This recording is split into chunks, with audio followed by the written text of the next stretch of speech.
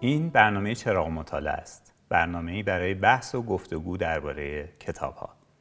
چند وقت پیش یکی از اعضای اتاق فکر برنامه چراغ مطالعه خاطره‌ای از کلاس‌های دانشگاهش در دوره کارشناسی ارشد تعریف کرد. خاطره چی بود؟ خودش را عادت داده بوده که هر مفهومی که استاد سر کلاس مطرح می‌کرده درجا تو اینترنت جستجو می‌کرده. اغلب هم خیلی سریع به یه تعریف‌ها و توضیحایی می‌رسیده که نسبتاً از اون چیزی که استاد از حافظه نقل می‌کرده بهتر و روزآمدتر بوده. از اون طرف استاد چی می‌دیده؟ می‌دیده یه نفر به جای اینکه زل بزنه به لبای ایشون و سعی بکنه یاد بگیره، همش سرش توی گوشیشه. نهایتاً آزرده میشه و تذکر میده که آقا سر کلاس پیامک بازی نکن. دو تا تصویر متفاوت از کاربردهای یه تکنولوژی. یکی وسیله کمک آموزشی میبینه، یکی عامل حواس پرتی و مخل امر آموزش. احتمالاً خیلی از ما تجربه های این شکلی داشتیم. هرچی استفاده از اینترنت رایج‌تر میشه، بیشتر و بیشتر به چنین صحنه‌هایی برمیخوریم. مریضایی رو میبینیم که با استفاده از اینترنت میتونن بیشتر از پزشکشون راجع به بیماریشون صحبت بکنن. دانش آموزایی که میرن سر کلاس و بیشتر از اون چیزی که معلم از حافظه نقل میکنه توی اینترنت درباره موضوع درس خوندن. حتی مشتری هایی که میرن چیزی رو بخرن و جنس رو بهتر از فروشنده میشناسن چون چند روز وقت گذاشتن و حسابی توی اینترنت راجبش چرخیدن و گشتن و چیز خوندن. چه اتفاقی میفته؟ اتفاقی که میفته اینه خیلی از کسایی که به طور سنتی مرجع علمی محسوب میشدن، مثل همون استاد خاطره اول بحث، از حیطه قدرت کنار گذاشته میشن. دقیقاً همینا به شدت مخالف اینجور اتفاقا هستن. اینا میگن جستجوی اینترنتی بلای جان علم و تحقیق و آموزشه. به یه معنی راستم میگن. اینترنت پر حرفای ضد و نقیضه، پر دروغای شاخداره، پر ادعاهای بی پشتوانه است، ولی این ماجرا یه طرف دیگه هم داره. مردم کم کم راههای تازه رو پیدا میکنن، یاد میگیرن که چطور بین راست و دروغ تشخیص بدن و چطور اطلاعات به دست بیارن و از اطلاعاتشون برای انجام امور زندگی روزمرهشون بهره بگیرن و از زیر اقتدار این مرجع‌های اجتماعی و علمی قبلی خارج بشن. حالا مردم خیلی بیشتر از قبل میدونن و خیلی بیشتر از قبل میتونن بدونن. اگه یه روزگاری شما یه آدم معمولی بودید و میخواستید یه متنی از هگل بخونید، تقریبا راه خاصی جلوی پاتون نبود. فقط میتونستید یه ترجمه مشهور از یه کتابی درباره هگل رو که جلوی دانشگاه تهران تو کتاب فروشی ها بود بخرید و بخونید. اما حالا صدها متن راهنما هست که شما میتونید بخونید. کتابای مرجع، دارات و معرفای آنلاین، همه در اختیار شما. میتونید درس گفتارهای بهترین استادای هگل رو رایگان دانلود کنید و گوش بدید. حتی اتاق گفتگوهایی هست که میتونید سوالاتتون رو اونجا بپرسید، از متخصصای هگل جواب بگیرید. بگذاریم که هگل موضوع دور از ذهنیه. ما معمولا نیاز نداریم هگل بخونیم، نیاز داریم بدونیم برگ بیدی رو چطوری قلمه میزنن، تو آب یا تو ماسه. اما اینجا یه سوال جدی پیش روی ما خواهد بود. اونم اینه که چه اتفاقی داره برای نهادها و مرجعهای رسمی علم میفته. یه سوال دیگه هم کنارش هست. اونم اینه که این اتفاقی که داره میفته اتفاق خوبیه یا بد. به این بهانه ها سراغ یه کتابی رفتیم که خیلی جدید نیست، اما اون زمان که نوشته شده پیشگام و جسور بوده. کتابی که تلاش کرده جواب برای اینجور سوالها پیدا کنه. دموکراسی معرفتی یه کتابیه که مجید ادیبزاده نوشته. مجید ادیبزاده محقق و نویسنده ایرانیه که توی این کتاب از چیزی حرف میزنه به اسم دموکراتیک شدن دانش، یعنی بیرون اومدن دانش از انحصار چند منبع رسمی و تثبیت شده و پخش شدن اون توی دست همه مردم، قدرت دانش در اختیار همه. مجید ادیبزاده دانش آموخته علوم سیاسیه. توی این کتاب و بقیه کتاباش مثل مدرنیته زایا و تفکر عقیم، شرایط تاریخی تفکر علمی در ایران و نقد دانشگاه ایرانی، رفته سراغ تغییر و تحولاتی که علم و نهادهای علمی دارن طی میکنن. اینا اغلب مسائلی هستن که توی کشور ما کسی سراغشون نرفته. با ما همراه باشین در این گفتگو.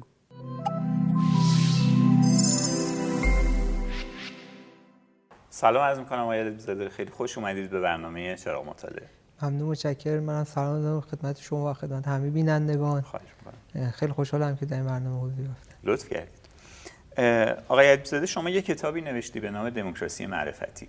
این کتاب خیلی شگفت انگیزیه، با اینکه زمان زیادی ازش گذشته ولی به نظر میاد هنوزم خیلی از حرفاش قابلیت بررسی داره. توی دموکراسی معرفتی شما چی گفتید؟ الان میتونید برای ما بگید چی گفتید؟ خیلی مجمل اول شروع بکنیم، بعد وارد تفصیلش هم میشیم. بله، دموکراسی معرفتی یه عنوان فرعی داره به اسم درباره دموکراتیک شدن دانش. مثلا کلش همین توضیح ساده است. این درباره اینه که دانش چجوری داره به شکل دموکراتیک میشه. دانشی که شاید به نظرمون خیلی نیاد اصلا دموکراسی یعنی چی در دانش، چون دموکراسی بیشتر یه مفهوم خیلی سیاسیه که کاربردش هم کاملا سیاسیه. ولی بحثی که من تو این کتاب میکنم اینه که دانش به این دلایلی که نشون میده داره میره به سمت دموکراتیک شدن. دوست دارید بگید که به چی میگید دانش و به چی میگید دموکراتیک شدن؟ ببینید، دانش خیلی مفهوم وسیعی داره. یعنی ما بعضی از نمونه‌هاشو داریم مثل علم، ولی خود دانش کاملا یه امر فرهنگیه.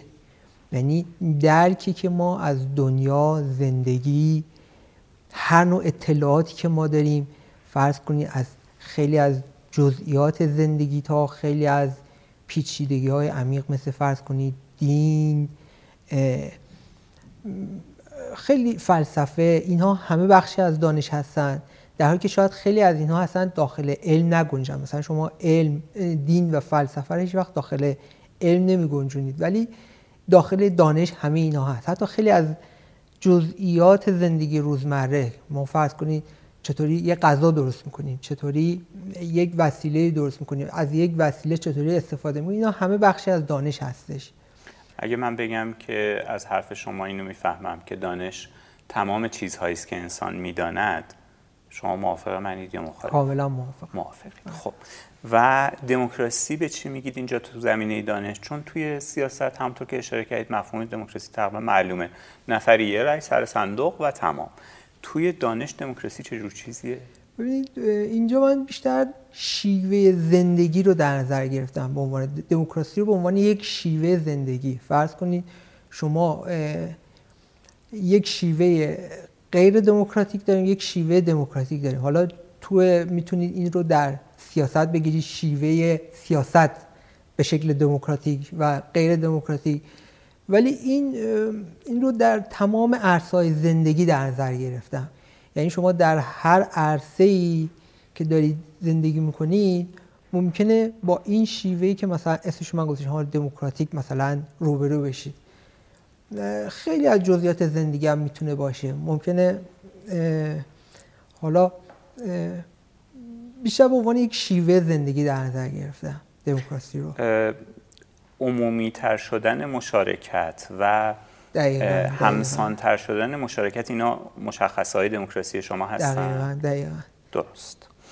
خب من کتاب موقعی میخوندم، راستش رو بخواد با اینکه کتاب کم حجمیه ولی کتاب دشواریه. یعنی همیشه احساس میکردم که آیا درست میفهمم اینجا رو یا خیلی عجله دارم برم ببینم صفحه بعد چه خبر میشه، چون هم شگفتی میآفرید برای من. یادداشت کردم بعضی فصلهای کتاب رو. توی 6 تا از فصلهای کتاب شما تقابلی توی هر فصل بین دو نوع از دانش ایجاد میکنید. دوست دارم از خودتون دونه دونه بپرسم که این تقابل‌ها یعنی چی. مثلا اولین جایی که من دیدم شما تقابل ایجاد کردید میگید دانش جادویی با دانش انسانی فرق میکنه. یعنی چی این؟ دانش جادویی یک شیوهی از نگاه انسان به زندگی در دوران کهن بوده که نمونه‌هاش از همین جادو در زندگی روزمره امروزی هم هست، ولی اون موقع به شکل مسلطی بوده. مثلا در دنیای قدیم از جادو یا از خدایانی مثلا در ماوراءالطبیعه به عنوان یک نیروی ماوراءالطبیعه استفاده می‌کردن که مشکلات زندگیشون و مسائل زندگیشون رو حل کنن. فرض کنید مثلا کسی که بیشتر از همه اهمیت داشت جادوگری بود که مثلا جادوگر فلان قبیله مثلا بزرگترین شخصیتش مثلا یک جادوگری بوده. برای دوران خیلی خیلی باستانی و کهن شیوه زندگی به این شکل بوده که این به مرور که ما اومدیم به شکل به جلو، دانش از اون حالت ماوراءالطبیعی و جادویی و رمز و رازش هی کاسته شده اومده به سمت انسانی تر شدن. انسانه که اینجا دیگه مبنا قرار میگیره، دیگه آسمان مثلا ماوراءالطبیعه دیگه نیست. اینجا دو تا تقابل مثلا مطرح کردم. یک دوره دانش جادویی بوده که معیار جامعه و معیار همه چی بوده، معیار دانش بوده. یک دوره هم انسان اومده اون دانشی که خودش شکل داده رو معیار که قرار داده در جامعه. خب من موقعی که این فصل دانش جادویی و انسانی رو میخوندم، خیلی مثالی که تو ذهنم دائم میومد، من دوست دارم مثلا مثالا رو با شما چک بکنم ببینم که به جایی میرسیم. من خیلی دغدغه‌ای ندارم که ببینم بالاخره فهمیدم چی گفتی شما یا نه.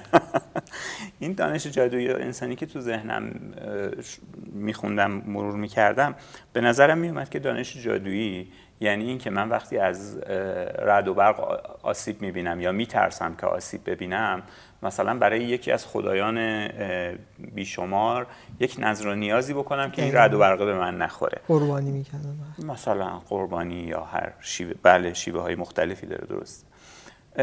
تو دانش انسانی ولی من منتظر نمیمونم که یک عامل خارجی این کارو بکنه، میرم برقگیر میسازم. دقیقاً درسته. این مثال خیلی ساده و خیلی خوبه. بله. خب اگر که از جادوی انسانی چیز نمونده، بریم سراغ اون تقابل بعدی، مقدس و انتقادی. شما میگید دانش مقدس با دانش انتقادی فرق میکنه. این یعنی چی؟ ببینید یک زمان دانش تبدیل میشه به یک امر خیلی مقدس. حالا بیشتر تو دوره‌ای که مثلا قرون وسطا هستش با دین پیوند میخوره، دینی که تو کلیسا هستش پیوند میخوره، این تبدیل میشه به یک امر خیلی مقدس، قابل انتقاد نیست، قابل خدشه نیست. هر نوع خدشه‌ای که درش بخوان وارد کنن باش برخورد میشه، یعنی به شدت برخورد میشه. این تبدیل میشه به یک امر مقدس دیگه. ولی به سمت رنسانس که میایم، دانش شروع میکنه انتقادی تر شدن، یعنی این دیگه مقدس به اون معنا دیگه مفهومی نداره، دائم در معرض انتقاد، دائم در معرض تغییر، دائم همین جنبه انتقادی باعث میشه که هی روش بازاندیشی هی تغییر پیدا کنه دیگه. اون هسته سخت مقدس رو دیگه با خودش به همراه نداره. باز من اینجا قرار شد من اگه اجازه بدی مثالا رو با شما چک کنم. باز من این قسمت رو که میخوندم یاد بطلمیوس میافتادم، اون هیئت بطلمیوسی که میگفتش که زمین ثابت، خورشید و باقی اجسام دور زمین میچرخن و یک معادلات خیلی خیلی پیچیده‌ای مجبور بودن اینا دنبال بکنن برای اینکه بالاخره بتونن بگن ماه از کجا میره میاد و مریخ از کجا میره میاد و اینا. و بعد کپلر پیدا میشه، میگه که خب ببینید معادله های خیلی ساده تر با یه فرض میشه چیز که زمین مرکز نیست، بلکه مثلا تو منظومه شمسی خورشید مرکزه، ماه دور زمین میچرخه. یه سری فرضا رو دستکاری بکنیم معادله ها خیلی ساده تر میشه، همه چی قابل فهم تر میشه، به نظر میاد اینجوری درست تره. و خب کلیسا میگفتش که تو اصلا حق نداری همچین کاری بکنی. بطلمیوس رو کسی نمیتونه دست بزنه، همونی که اون گفته. و این جنگ ادامه پیدا کرد، بعد از کپلر هم ادامه پیدا کرد تا گالیله و بعد از گالیله، ولی بالاخره این سد شکست. خب بعد برام چیزی که جالب بود این بود که بعداً اتفاقی که میفته اینه که از همین تجدید نظرها، از همین انتقادی نگاه کردنها فیزیک گالیلئی فیزیک نیوتنی متولد میشه. فیزیکی که نیوتن ایجادش کرده و میگه که خب مثلا حرکت جسم رو ما اینجوری اندازه گیری میکنیم، سرعتش اینجوری اندازه گیری میشه، شتابش اینجوری، مسافت اینجوری، سری فرمول نسبتا کارآمد و دقیق و شسته رفته و تر و تمیز. یک زمانی یکی پیدا میشه و میگه که به نظر میاد این توی پیشبینی بعضی از مسائل نجومی به ما کمک خوبی نمیکنه فیزیک نیوتنی و یه فرمولای جدیدی ارائه میده. به شدت باش مخالفت میشه. یعنی قرار بود انتقادی نگاه کنیم ولی مثل اینکه خود اون چیزی که از دل انتقادا بر اومده بود از این زمان به بعد مقدس شد و اون آدمه که الان ما میشناسیمش اون موقع کسی نمیشناختش و کسی اعتبار چندانی برش قائل نبود، اینشتین. ولی انتقاده باز همراهش هست دیگه، دائم میاد و بالاخره این نقد میشه و میره زیر سوال و باز میره به فرض کنید دانش‌های جدیدتر. یعنی هر جا که یعنی دیگه به اون شکل مقدس قدیم دیگه نمیمونه. ولی همچنان این مقدسه هی باز میاد ولی هی کمرنگ و کمرنگ‌تر میشه. چقدر حرف منو درست میدونید و چقدر غلط؟ نه مثالتون که کاملا درسته. بله. اگه من بگم که هر جا که ما به حاصل انتقاد بیشتر از خود روش انتقاد دل بستیم، احتمال زمین خوردن داره. به حاصلش بیشتر از روشش. برای چی؟ این مثلا بگیم که انتقاد کردیم اینم نتیجهش دیگه همین خوبه. دیگه بسه، دیگه انتقاد نکنیم. دیگه انتقاد هی دائما خود انتقاد رو باید حفظ کنیم. خود این رو که نگاه انتقادی داشته باشیم رو باید حفظ کنیم. بله درست. خیلی خوب. اصلا بحث همینه که دانش میره به این سمت که دیگه هی انتقادی میشه. خب سنتی و بازاندیش یعنی چی؟ این دانش سنتی دانشی که فرض کنیم مثلا علم قدیمی بوده که حالا به روش‌های مختلف، نه مثل امروز فرض کنید با پیچیده‌ترین تجهیزات، با پیچیده‌ترین محاسبات، با آزمایش‌های مکرر، آزمایش و خطاهای مکرر، دانشی بوده که از قدیم به ما ارث رسیده و این در یک دوره میاد این دیگه شکسته میشه، دائما روش بازاندیشی انجام میشه. یعنی دیگه اون فرض کنیم مثلا اون علم طب سنتی که مثلا همچنان حفظ شده مثلا دیگه امروز به اون معنا نیست. دائم میاد این طب جدید میاد هی دائما هی آزمایش انجام میده. فرض کنیم مثلا در یک دوره یک تصور بود، باز دائما روی این بازاندیشی هی به سمت جلو میره. دیگه سنت ها هی شکسته میشه. یعنی هر سنتی هم که شکل میگیره باز این سنت بر اثر بازاندیشی جدید باز شکسته میشه و به سمت جلو میره. البته اینها میگم همشون شیوهایی که خیلی به هم همپوشانی دارن. دانش جادویی، مقدس، سنتی، اینا یه جورایی همپیشانی دارن. شکل‌های قدیمی پیش دموکراتیک دانش بوده. حالا باز این دانش انسانی، انتقادی، بازاندیشی اینا هم همپوشانی دارن. شکل‌های جدیدی مثلا از دانش در دورانی که مثلا داره دموکراتیک میشه. وقتی شما این تصویر دانش سنتی رو میدید، میدونید من چی تو ذهنم میاد؟ من به نظرم میاد که در یک دوره‌ای آدما فکر می‌کردن دانش یک گنجینه‌ای بوده در یک دوران خیلی قدیم و بهترین کار اینه که ما فقط اونو حفظ و منتقل کنیم، اصلا نباید دست به ترکیبش زد. ولی از یک زمانی به بعد انسان به این ایده رسیده که همه چیز عوض میشه و دانشی که ثابت بمونه، دست نخوره، فقط منتقل بشه، حتی اگه لاف اینو بزنه که من در قدیم بهترین بودم، امروز برای من کاری نمیکنه. امروز اینجوری نیست. بله. ولی در یک دوره اینجوری بوده. امروز دیگه اینجوری نیست. دقیقاً. بله. یعنی با این حرف من موافق یا مخالفید به من بگید. یعنی نگاه نوستالژیک به دانش از یک زمانی به بعد دیگه ممنوع شد و چه خوب که چنین شد. دقیقاً. تعبیر خیلی خوبیه اتفاقا. میرسیم به فصل بعدی. این فصل فکر کنم خیلی چیز باشه، خیلی شما باید تلاش کنید تا من بفهمم چی گفتید. شما میگید که علم مطلق نگر، دانش مطلق نگر در مقابل دانش نسبی نگر. به من از بچگی یاد دادن که نسبی یعنی هیچی به هیچی بند نیست. خب یعنی هیچی به هیچی. من نمیتونم بفهمم که چجوری از نسبی میتونه دانش در بیاد، مگر اینکه شما بگی که اون نسبی که تو ذهن منه اونی نیست که شما میگی، برای من دقیق ترش کنی. دوست دارین که وارد این بحث شیم؟ یه بحث خیلی وسیعه ها. یعنی این نیستش که فرض کنید مثلا من این بحث رو مطرح کرده، این بحث نسبی نگری و مطلق نگری یه بحثی که حداقل یک دوره خیلی وسیع تو فلسفه علم خیلی مطرح شده. ببین مطلق نگری میخواد بگه که این نگاهی که من دارم این نهایت دانشه، یعنی درست و دقیق این دانش واقعیه.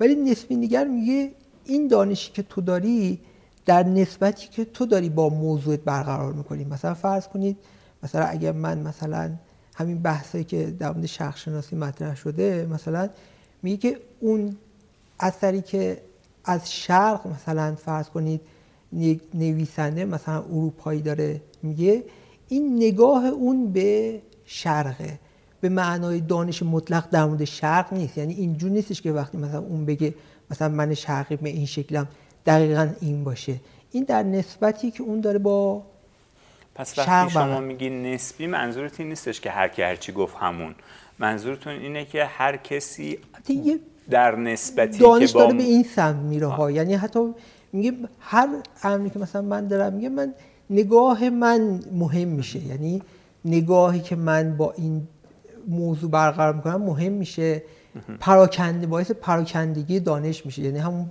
بحثی که توی فصل بعد مطرح میشه، یعنی این تحولات ایجاد میشه که ما اون به فصل بعد میرسیم.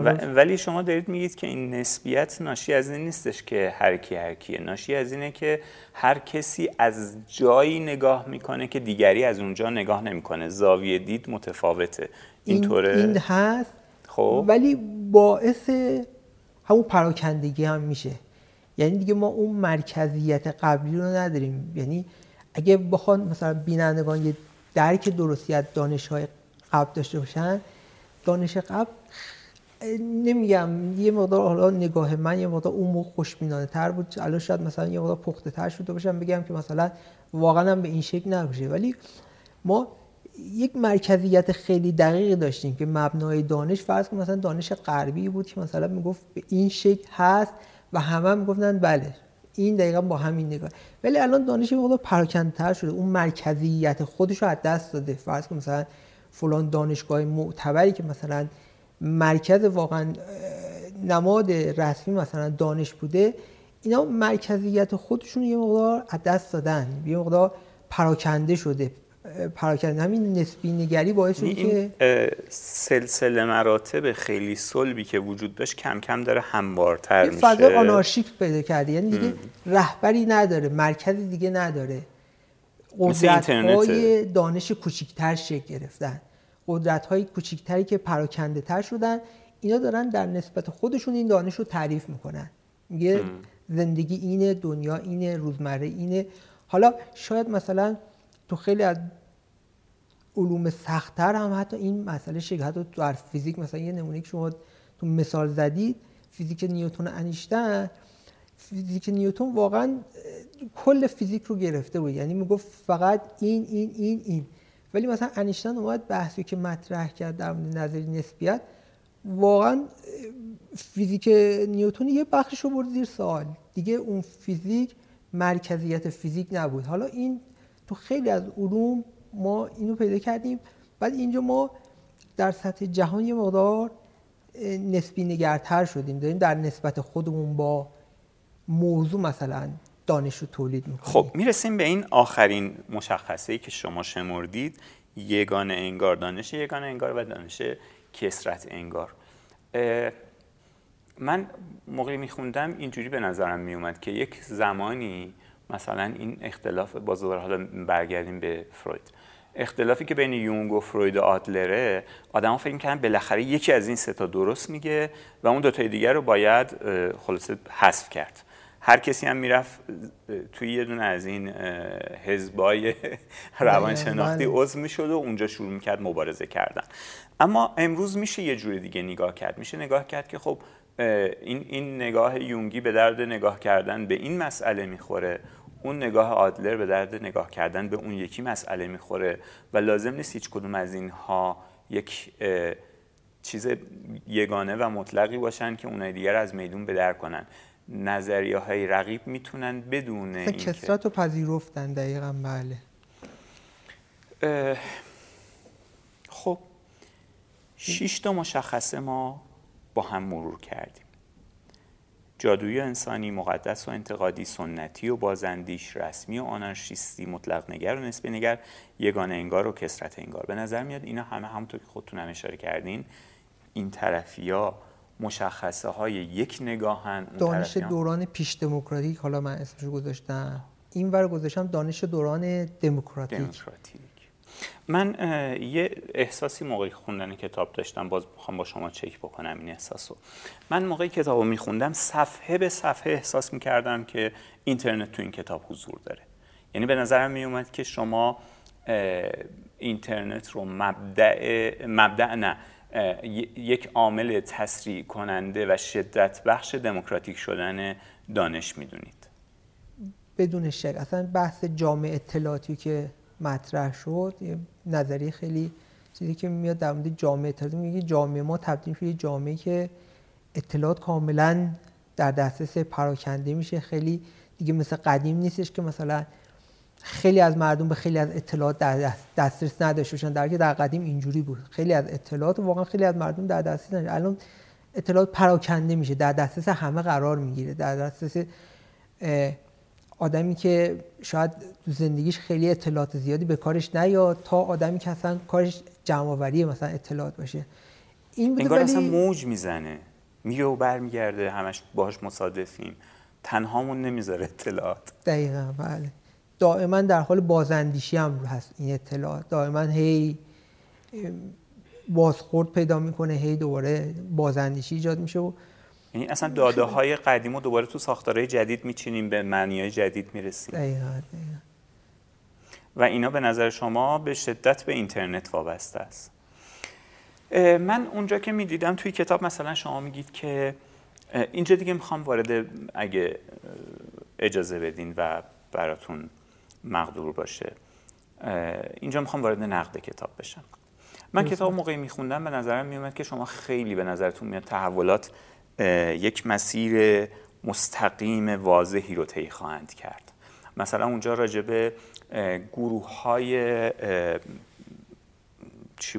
گروه‌های پژوهشی بیرون از دانشگاه و گروه‌های پژوهشی به اصطلاح تحت اینترنت حرف میزنید. میگید این گروه‌ها دارن شکل میگیرن، با هم تبادل دانش میکنن، دانش جدید پدید میارن، بازاندیشی میکنن و دیگه اصلا وابسته به نهاد دانشگاه نیستن. فکر میکنم که امروز اینجوری نیستش که من بتونم بگم به این سمت رفتیم.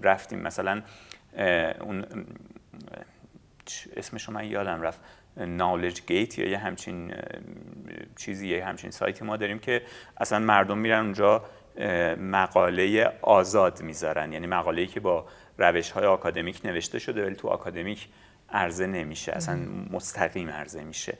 این هست، ولی به نظر میاد که اونجور شورانگیزم که شما توصیف کردید الان بعد از این مدت با تجربه‌های جدید خودتون اگه بخواید برگردید کتاب نگاه کنید، بخواید بگید که ضعف‌ها و قدرت‌های کتاب کجاست، چی میگید؟ اتفاقا من خودم با این انتقاد موافقم. یعنی بعد از 10 سال فکر میکنم واقعا یه نگاه خیلی خوشبینانه‌ای داشتم در گذشته. یعنی الان حتی هیجان زده همش با هم در یک چارچوب قرار میگیره دیگه، هم هیجان زده هم خوشبینانه. ولی امروز که نگاه میکنم میبینم هنوز خبری از اون نیست. دانش در جامعه خیلی رسوخ یافته، اطلاعات خیلی افزایش پیدا کرده، اطلاعات خیلی زندگی روزمره مردم استفاده میشه. کسایی که در گذشته کتابی نمیخوندن الان دائما در حال مثلا مطالعه خیلی از متون هستن، متونی که شاید قبلا خیلی متن ما نمیخوندیم، بیشتر شنیداری میشنیدیم، از تلویزیون دیداری شنیداری مثلا میگه، ولی الان دائما در حال خوندن هستیم. ولی یه حجم عظیمی متن داریم که قبلا متن حسابشون نمی‌کردیم. دقیقاً. ولی هنوزم دانش جنبه رسمی و معتبرش هنوزم دانشگاه نمادشه، یعنی نهادهای رسمی که اون اشکال به نظر خود من اون پیش دموکراتیک رو هنوز در خودشون دارن. یعنی خیلی هم امیدوارانه نیست ولی میشه گفت دانش به نوعی هنوزم من معتقدم دموکراتیک شده، یعنی نسبت به گذشته خیلی تغییر کرده خیلی، ولی خب نباید خیلی با عنوان دموکراسی معرفتی مثلا متمایزش به نظرم کرد، ولی به اون روند دموکراتیک شدنش هنوز معتقدم به نظرم. من 2 تا جا به نظرم می اومد که اینجاها جاهاییه که کتاب خیلی، یعنی میتونست این هام به متن اضافه بشه و متن خیلی خیلی جذابتر یا واقع بینانه تر باشه. یکی سرعت تحولات بود و یکی گستره تحولات. سرعت تحولات همونطور که اشاره کردید تحولات داره انجام میشه ولی سرعتش خیلی با اون پیش بینی فرق میکنه، یعنی خیلی بطی‌تره، آرومتره. در مورد گستره تحولات ما در واقع با یه سری حرکت هایی که عوارض میسازن برای ما، مشکلات میسازن برای ما مواجهیم که اینا ظاهرا تو کتاب پیش بینی نشده. یه مثالی که من تو ذهنم بود و هست دوست دارم الان با خودتون چک کنم، مثال فیک نیوزه. یعنی ما هیچ وقت فکر نمی‌کردیم اگر جریان آزاد اطلاعات برقرار بشه آدم‌هایی میتونن با تمرکز بر توان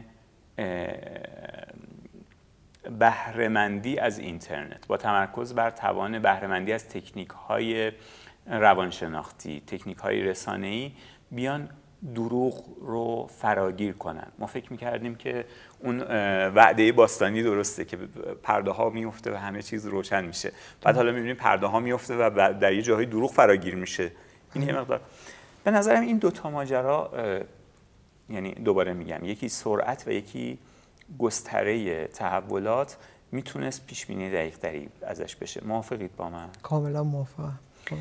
اگر امروز من امروز نمیخوام شما رو نویسنده ما داریم نگاه میکنیم میگیم دقیقاً همین. اون موقع به این شکل یکی از مشکلاتی هست این کتاب متنه، بله. ولی این چیزی که ما امروز باهاش سر کار داریم خصوصا به شکل دیجیتال ابرمتنه. یعنی چی ابرمتن؟ یعنی که این دائما میتونه در حال ویرایش باشه، صوتی باشه، تصویری باشه، دیگه اون شکل قدیمی به اون معنای کتاب اینقدر ضخیم و سفت و محکم استوار نیست، دائما فرو میریزه، دائما شکل میگیره. یعنی جهان بیشتر شکل ویکی‌پدیاست تا بریتانیکا. بله بله، یعنی دائما ما از متن رفتیم به سمت ابرمتن. اون دوره که من می‌نوشتم واقعا من فکر می‌کنم اصلا همین بود مشکل. یعنی الان خوب میشه دید که مثلا اون دوره ما با چه کاستی‌هایی هم روبرو بودیم که امروز میتونیم مثلا به این شکلی که شما میگید عمل کنیم و دقیقاً هم دارید درست میگید. تو خیلی نکته خوبیه.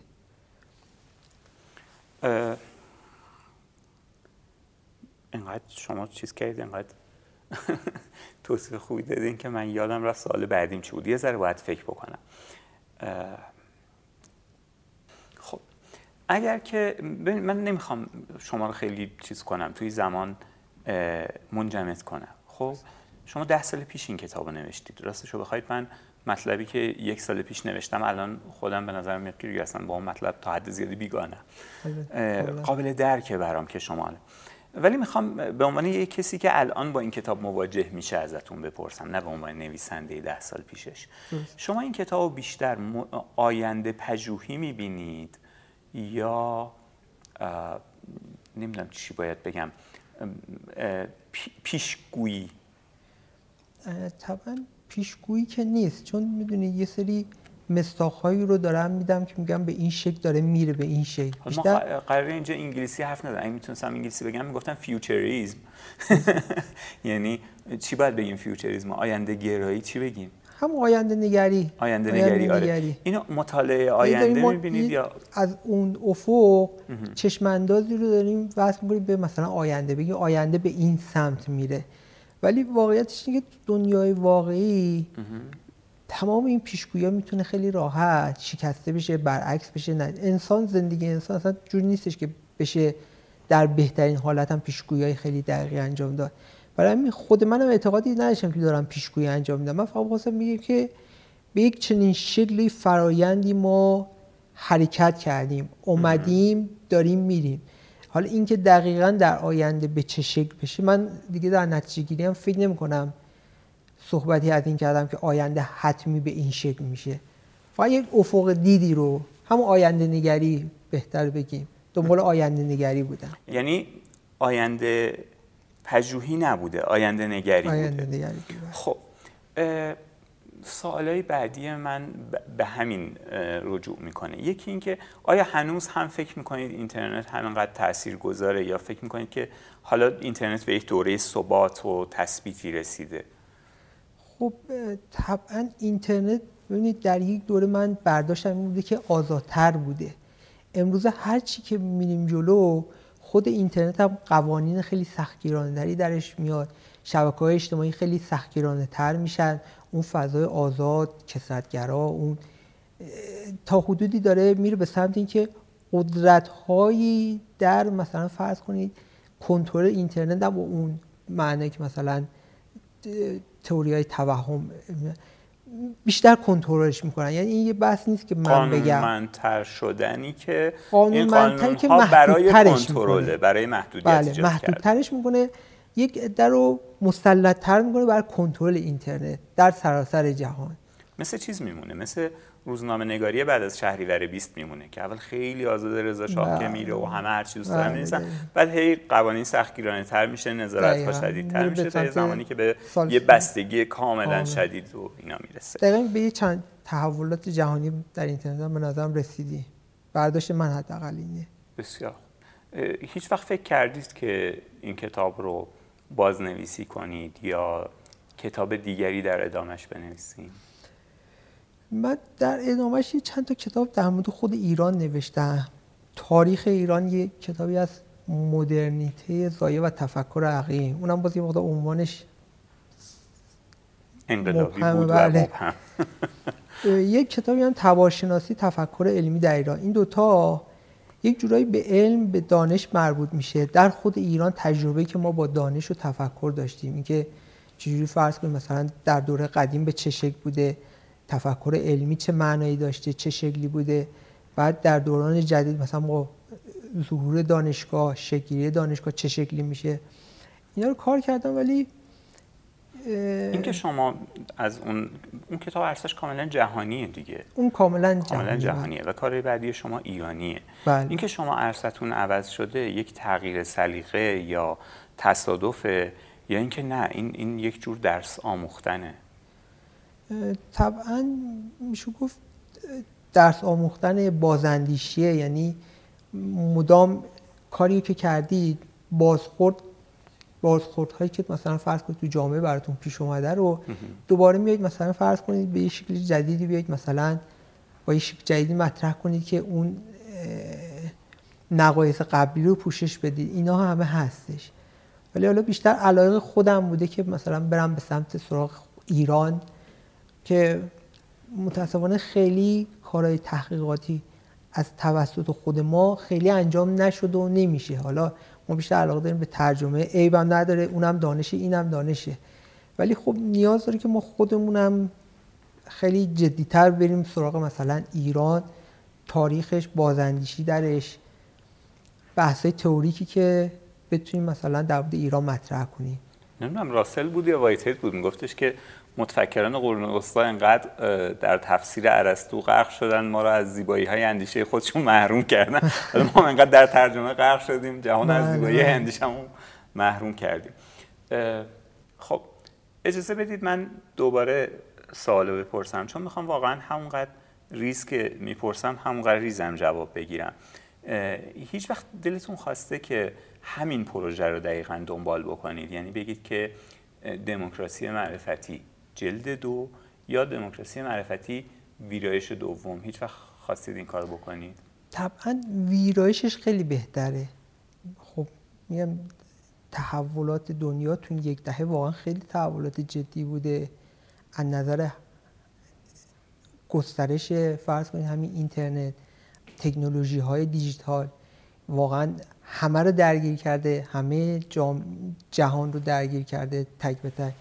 این نیاز داره که یک سری بازاندیشی‌های روی این بشه، یک سری ویراس مجدد بشه. ولی خب میگم الان تو شرایط جامعه ما نه شرط جامعه ما فرق نمیکنه دیگه. کتاب خیلی، حداقل خود من فکر می‌کنم کتاب دیگه اون جایگاه، بله رساله این کار نیست، رسانه این کار. برای همین فکر می‌کنم میشه خیلی از اینها رو به شکل فرض کنید مثلا یک پینوشت، اگر که بخوایم مثلا دوباره این کار رو بازنشر بدیم با محدودیت‌های این مدلی، فعلا من فکری روش نکردم حقیقتا. اگر که یک ایده جدی داشته باشید، جدی که میگم یعنی مثل همون موقع که این کتاب رو مینوشتید، یعنی من حدسم اینه دیگه که موقعی مینوشتید میجوشیدید از تو و مینوشتید، اگر دوباره به یه ایده اینجوری برسید و بخواید بنویسید، چه رسانه‌ای رو ترجیح میدید؟ ببینید رسانه‌ای که مثلا، منظورم اینه که در قبال کتاب چی رو مناسب‌تر می‌بینید؟ آیا چیزی رو مناسب‌تر؟ به جای کتاب. به جای کتاب. به جای کتاب خب دیگه الان رسانه به اون معنای مثلا گذشته نیست. شما با یک حتی وسیله تکنولوژی کوچیک هم میتونید برای خودتون حتی یک رسانه تشکیل بدید، یک شبکه حتی تشکیل بدید. حالا شاید باز من حتی این مدل اینجا خوشبینانه و نگاه خوشبینانه‌ای دارم، ولی واقعا میشه خیلی تغییر داد.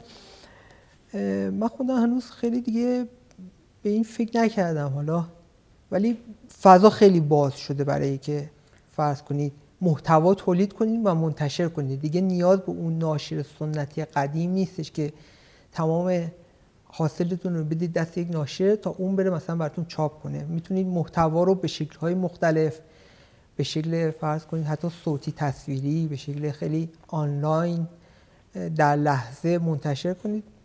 من درست میفهمم. نیاز به محدودیتی نداره. احساس محدودیتی نمی‌کنم. تنوع انقدر زیاده که به انتخاب واضحی نرسیدید تا الان. بله. نیاز نیست خودم محدود کنم. به نظر در شرایط اگر چنین محتوایی داشته باشم میتونم در خیلی از شکل‌های مختلف منتشرش کنم. دیگه مثلا حداقل 10 سال پیش که واقعا به این شکلش نبود، دیگه نیازی به این ندارم که به یک رسانه، به یک نوع مثلا انتشار محتوا مثلا وابسته باشم. یه سوال آخر من از شما بپرسم چون دیگه زمانمونم رو به پایان هست. یه چیزی هست، یه پدیده‌ای هست که من اگه بخوام اسم روش بذارم، اسمشو میذارم افسردگی نشنیده ماندن. این طرف احساس میکنه یه ایده‌ای داره ولی رسانه‌ای نداره که ایده رو باش منتقل کنه. خب زمانی که بحث چاپ و کتاب و فلان اینا بود، معمولا آدما میگفتن که من خیلی حرفای خوبی دارم ولی ناشری پیدا نمیشه حرف منو چاپ کنه، روزنامه‌ای منو منتشر نمیکنه. اینترنت که اومد، وبلاگ اومد و چیزای شبیه این، همه احساس میکنن که خب دیگه این تموم شد، سد شکست و من بعد از این نشنیده نمیمونم. تمام اون ذهنیت‌های عالی که دارم اون میریزم بیرون و جهان متحول میشه. اتفاق بعدی که افتاد این بود که نه تنها خیلی از ذهنیت‌های عالی پنداری کنار رفتن، این طرف متوجه شد که نه خیلی ایده درخشانی هم نداشته، حتی ایده های درخشان هم کنار رفتن. یعنی دوباره اینترنت اومد مثل تلویزیون تصرف شد. سلبریتی ها نمیدونم چی بهشون میگن، این شاخهای اینترنتی اینا اومدن تصرف کردن اینترنت رو. به نظر نمیاد که اصلا مسئله اصلی خود مخاطبه که دوست نداره اون حرفای به نظر ما درخشان رو بشنوه. خب ما چیز نیستیم، ما بیگانه نیستیم با ذات انسان. کاملا هستش، ولی هر محتوایی چه در گذشته چه حتی در امروز که این انحصارات همه شکسته شده به نوعی، باز البته انحصارات جدید اینطور که شما گفتید درست اومده، هر محتوایی مخاطب خاصی داره دیگه. یعنی اون کسی که محتوا تولید میکنه به نظر خودم کم کم دستش میاد که مخاطب خودش میفهمه چه مخاطبیه، چه تعداد مخاطبیه. یک سری مخاطبای خیلی فراگیر داره، همونطور که امروز مثلا فرض کن خیلی از سلبریتی ها اومدن مثلا تولید کننده مثلا محتوای اجتماعی در شبکه‌های اجتماعی بیشترین طرفداران و بیشترین مثلا مخاطبان رو دارن. یه عده مثلا همچنان با این که مثلا اون انحصارات گذشته ولی مخاطبشون باز هم خیلی محدود هستن، حتی شاید مثلا تو همین فضا هم شنیده نشن، با اینکه میتونن به راحتی محتواشون رو منتشر کنن. حالا خود من فکر می‌کنم آدم باید بفهمی که مخاطبش چیه، چقدر، چه تعداده. برداشت من اینه. حالا یعنی درست میفهمم شما میگید این شیوه رایج تقبیح خیلی راهی به جایی نمیبره، واقع نگری شاید موثر. تقبیح این که بگیم اینا بدن، اینا بی محتوایی تولید میکنن، محتوا تولید نمیکنن، اینا اصلا این سلبریتی ها رو باید گرفت زنجیر کرد. ما میتونیم انتقاد کنیم ولی از نگاه من، از نگاه مثلا جامعه شناسی بهش نگاه میکنم، این محتوا بالاخره جزو پرمخاطب ترین محتواه، به این راحتی نمیشه تغییرش داد. اینکه مثلا حالا ما میتونیم انتقاداتمون بکنیم، بعد نیست هرچی فضا مثلا چیز انتقاد بیشتر باشه میتونه فضا رو بهتر کنه. حتی اون مخاطبی که قبلا میرفته سراغ اینها شاید مثلا با این انتقادات، با این مثلا تبلیغ مثلا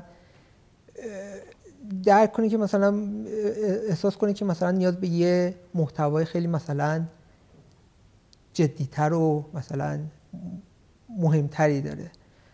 ولی حالا دیگه من خیلی، یعنی شما ترجیح میدید که به هر دو سمت نگاه کنید، هیچ کدومو نگید که این دیگه نه، به انتقاد هم بها بدید، به شناخت مخاطب هم بها بدید. بله، چون بالاخره من عقیده‌ام اینه که اینها بازاندیشی، حتی مثلا فرض کنید این سلبریتی ممکنه مثلا این هم مجبورش محتواش رو ببره بالاتر تا بتونه مثلا مخاطب بیشتری به دست بیاره، ولی اینا خیلی کنترل شدنش، حالا حداقل شاید مثلا مهندسی مثلا اشتباهی باشه ولی من خیلی درش نمیدونم، اطمینانی ندارم. عالی. آقای ادیبزاده، از خصوصیات شما که تو این صحبتم برای من پیدا بود اینه که خیلی خیلی سعی میکنید دقیق حرف بزنید و آدمی که سعی میکنه دقیق حرف بزنه حرف زدن براش مشکل میشه. بنابراین من یک تشکر ویژه به شما بدهکارم که تحمل کردید و این گفتگو رو با هم پیش بردیم. منم از شما ممنون هستم. سلامت.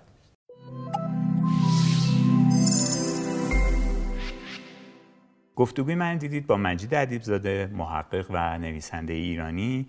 موضوع بحث ما کتاب مهم ایشون بود با نام دموکراسی معرفتی، کتابی که هرچند 10 سال از تاریخ انتشارش گذشته و نویسندش میگه که امروز بعضی از نظرات اون روزش رو قبول نداره، اما هنوز این کتاب حرفای زیادی برای گفتن داره.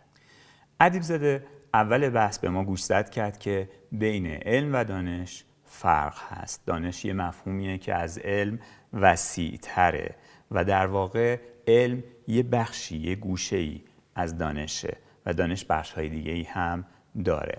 از منظر ادیبزاده حتی دین و فلسفه و هر درک دیگه‌ای که ما از دنیا و زندگی و جهان اطراف داریم میتونن نمادهای دانش باشن.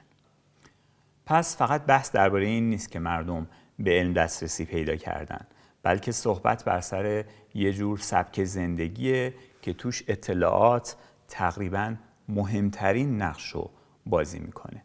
تو این گفتگو ما درباره تقابل‌هایی صحبت کردیم که ادیبزاده بین دو نوع دانش برقرار کرده، تقابل‌هایی که از نظر اون با هم همپوشانی هم دارن و در کنار هم یه تصویری از این دو نوع دانش به ما میدن. این تقابل‌ها چیا هستن؟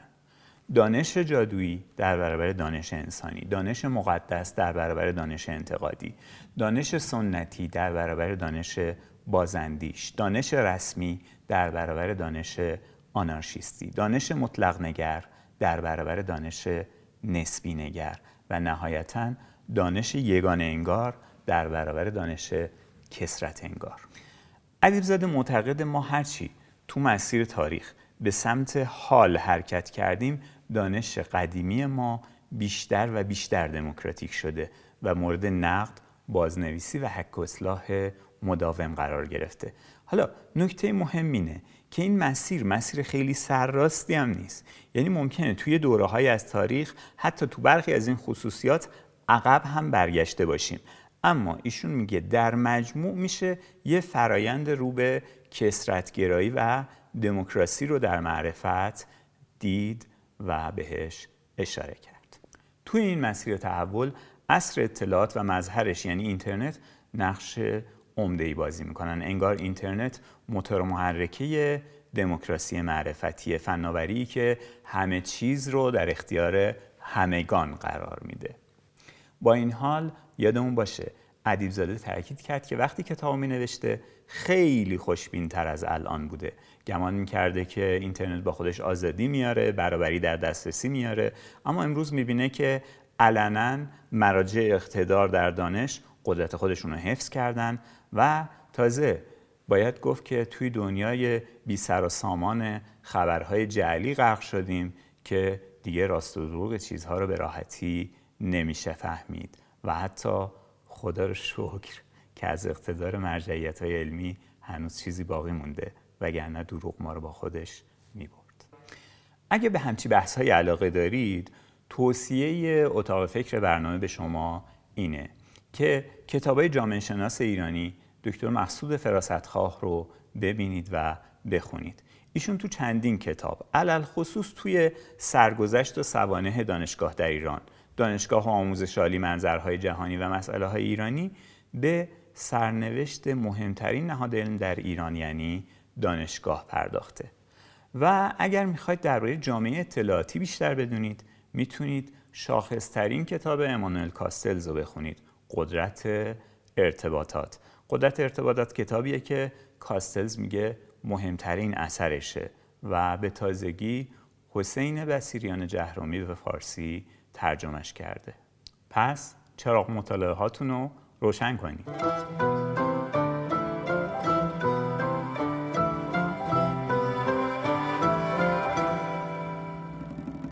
ماه تو آینه ام، مهر تو در سینه ام، راهیم تا بیکران ها. با همین دست دعا می برد یادت مرا به کهکشان ها. بی تو سراب غم، شور و شر دریا، جانم اشکن دلم، موجی بی ساحلم، دارم من از تو هرچه دارم. جانم را شعله زد عشقت تا که شود روشن چراغ روزگارم. ماه تو آینه ام، مهر تو در سینه ام، راهیم تا بیکران ها. با همین دست دعا می برد یادت مرا به آسمان ها، به آسمان ها.